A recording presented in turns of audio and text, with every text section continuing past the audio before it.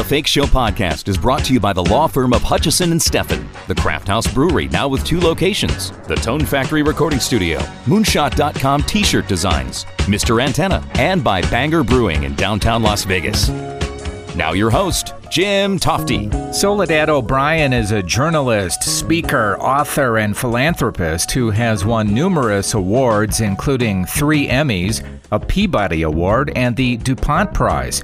Besides authoring and producing Matter of Fact and reporting for HBO Real Sports, her latest venture is a true crime special on Discovery Plus, and she joins me now from New York City. Soledad, how are you this morning? I think the last time I talked to you, we were talking about a veterans special that you were doing that was so great. Yes, thank you. Yeah, this project is amazing as well. It's a look at a murder that, if it hadn't been for the power and the aggressiveness of the victim's mother, really probably would never have been brought to justice.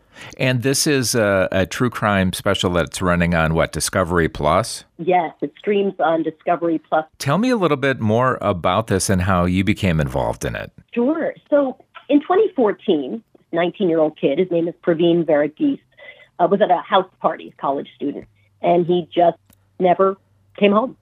His mother eventually went to the police. They couldn't find him, and 5 days later, he was found dead. The police originally had a theory that he just wandered off into the cold, and his mother said, well, that just doesn't make any sense at all. And it was really her pushing over 2 years that helped the police, or forced, maybe is a better word, the police to be more aggressive in how they were thinking about this case. Tip leads to a teenager who tells police that, in fact, he had Praveen in his car and let him go in the woods. And eventually, with the mother pushing and getting access to a radio reporter locally who also continues to help push, they sort of forced the prosecutors to do better in this case and be more aggressive about it and get public pressure involved in the case. But it literally takes years. So in a lot of ways, it's the story of a mother who just refuses to give up on her son, and the story, I think, of a police department that could be more aggressive, but sort of just isn't all that interested until eventually a special prosecutor is called in.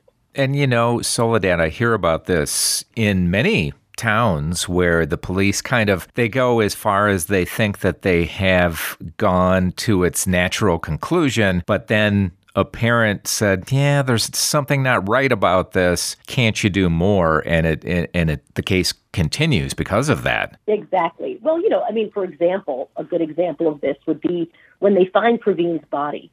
He's got bruises all over his face, and his mother, Lovely, is a nurse.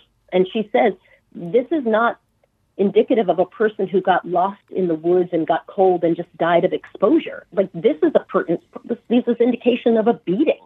And so then she wants access to the autopsy because she begins to feel that, she's being very aggressive, but that, nobody else really is being as aggressive as she is. So it's truly, her love and her dedication and her mission of getting justice for her son is what drives all of this. The way it came to us, interestingly, I'm working with another team as well, is that the family started shooting everything, videotaping everything about 3 months after the death.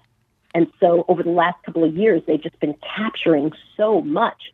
And we knew there was, as a producer, that's a treasure trove of information to be able to tell a story and to tell a story thoughtfully and fully. And so we really thought that made this project even more riveting. 1, her passion, but 2, all the content that they've been creating and hanging on to over the years. I've watched you for a very long time. You were anchoring and newscasting and traveling all over the world covering stories, and moving away from that and choosing basically your own projects, it sort of freed you up to do more interesting work, hasn't it? Yeah, when I started my own production company, which I've really enjoyed. I did that about 8 years ago now. On one hand, if you're a freelancer, right, you're working all the time. But on the other hand, you get to pick and choose the projects and also who you're working with. You never have to go into an office and say, I don't want to do this. In fact, as the CEO, we have a small team, 13 full-time employees. I help create the tone of the office and what our office, is about. And so I've really enjoyed that. It was a hard to start doing it because I'd never had any real leadership training, and managing is a real skill. We've all had terrible managers. Right. But it's been a really wonderful opportunity to say, I like doing this and I don't like doing this. I've worked on some stories where I would sit there and think, I wish I were home at my kid's birthday party. I don't think I need to be in on this one. And that's very frustrating when you're trying to juggle a lot, be a mom, and raise your kids and also, do your job as best as you can.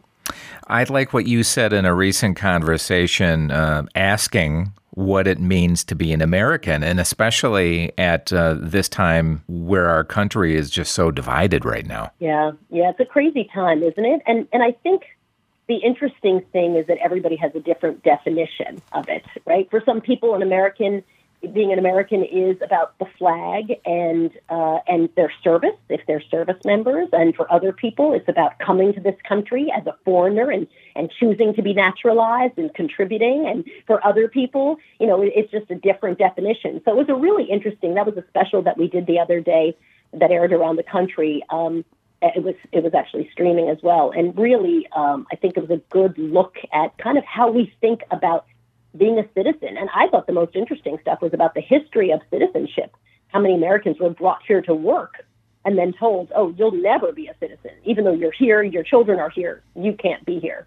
That was kind of crazy. Yeah, and I love that you've taken various media to task on their point of view because it's, and this is where it's very helpful with social media, tweeting and all that stuff, because it's the case where every anchor or reporter, they all kind of have their master to answer to. And so their point of view is whatever corporate says it is in most cases. I have to say, in all the years I worked in corporate media, I never had somebody come down on a high from corporate. Really, never. And believe me, you know me, I'd be the first person to tell you in a second. I think it's just easy. It's easy and a little bit lazy. I've got to be honest, right? It's just easier to be like, it's just hard to be the person in the room who says, well, let's talk about the counterfactual on this. Let's talk about the opposite. What if this thing we're all saying is wrong?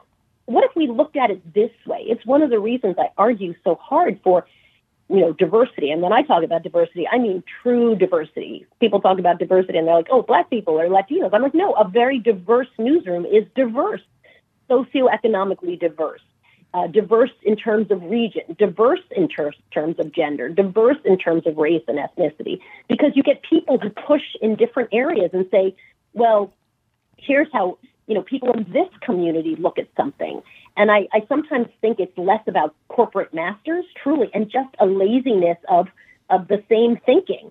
So it's just kind of easy. When we see this, the story that lasted for quite a while, Marjorie Taylor Greene, and how she was in the news every day for a while, and the networks just can't turn away. It's like a train wreck. I mean, you cover her because it's great ratings, even though most of us just kind of feel, ugh. Yeah, no, it is. It is. And of course, the question that I think that I often raise that people don't want to talk about is, but you're giving platform to a liar. And by the way, as you know, there are millions of ways to cover people without giving them the mic. You can do stories. You can talk about issues. I'm not saying ignore someone who's important in the conversation at this moment. It's just be thoughtful about how you actually, why are you giving them 5 minutes of live TV to go on and rant about stuff that's factually untrue? That's problematic to me. Another part of this, of course, is social media, and it's emboldened millions of people to become commentators. Can you remember a time before social media where we were just reading the newspaper and doing other things like that, whereas now it's just everybody's riled up and making their own particular point of view known? Yeah, I agree with you. On one hand, I'm so not a fan. I mean, I always call Twitter, which I'm on a lot, the cesspool, because it just is. Yeah. But on the other hand, I feel like I get access to a lot of stories that I wouldn't have heard about if I weren't on social media. So it's kind of a blessing and a curse, to be honest. But yeah, there's no question. You just have, if you're famous on Twitter, you can become a personality who suddenly moved to television because there's a sense that, you talked about ratings and popularity. And so it sort of doesn't matter what you're saying, but if there is this popularity that, that they can take from social media and move on to television, suddenly you get a platform. And I think that explains a lot of Marjorie Taylor Greene, by the way. You lost your parents, as did I, a few years ago. And one thing that I've always thought is, did I ask both of them enough questions about their lives and where they came from and what they were thinking? And I'm wondering if you feel the same way. Did you talk to your parents enough about all the stuff that happened in the past? I did not. I definitely think about it all the time. And I was writing a memoir, so I actually interviewed them. But, my parents were born in the early 1930s. And they were that era, I have found, are people who do not want to share. Like, you had to drag every piece of information out of them. They're just, they definitely had the philosophy of, it's not something we like to talk about, so we just never speak of it. And I remember once when I was going to go to Cuba for the first time in the 1980s, and I said to my mom, can I get the address of my relatives in Cuba? She had been corresponding with them. We were not allowed to travel. I could get a journalist visa. And she's like, nope. Really? I said, Mom, I was working for NBC News. I'm like, Mom, I could actually put the effort in and the resources of the network in to find them. Why don't you just tell me? Because I think she was worried, like, I don't know if I want you to have that relationship yet. And I ended up having that relationship, and my siblings and my cousins all get along, and it was amazing. But, she left Cuba in the 1950s, and I think emotionally for her, when Cuba was going through so many rough times, to be the only sort of person who got out in her family was actually very hard on her, right? So her strategy was, we shall never talk about it, which I think is not such a great strategy. But that is the strategy of people from the 1930s, man. Wouldn't that be an interesting special to work on? Because I know that, for instance, my dad was a World War II vet. He was a pilot. His plane and his crew, they were shot down. They all survived, and they all escaped the Germans who were pursuing them. They got away. They were actually considered prisoners of war. But I didn't know about that because my parents didn't tell me that until I looked that up on Ancestry and just happened to run across that. Wow. Yeah, isn't that right? How do you not tell your child that story? Right? I know, and it's just like, well, and I understand guys who come back from war, they don't want to talk about a lot of that stuff. I get that. But yeah, I mean, and then I did talk to my mom about it for a couple of seconds, and she said, oh yeah, this is what happened. Trauma involved. I think for my mom, leaving Cuba was very traumatic. I'm sure for your dad, right, serving in the war was very traumatic. And right. So the strategy is just no, don't talk about it as in a way, a treatment or a way to manage trauma. How proud were your parents of you? They must have really gotten a kick out of how much great work you've done in this business. So my parents were very devout Catholics. My dad's twin brother was a priest, and two of his siblings were priests. My parents' biggest wish was that one of their children would go become a nun or a priest. So let me frame my answer with that. They were perfectly proud, but I'm one of six, and none of us joined the priesthood or became nuns. And so there was this little piece of disappointment in we had six children. Not a one of you could join the priesthood? Come on. Oh, wow. It's going to be another great special. I'm looking forward to this one, this true crime special on Discovery Plus. I'm just so glad that your voice is heard in this country on TV. It's always great catching up with you, Soledad. Thanks for having me, and likewise. And by the way, Soledad and her husband are founders of Powerful Foundation, which helps young women get to and through college. That does it for this episode of the Fake Show podcast. Hope to see you next time. I'm Jim Tofte. Listen to The Fake Show anywhere on SoundCloud, Stitcher, iTunes, and thefakeshow.com.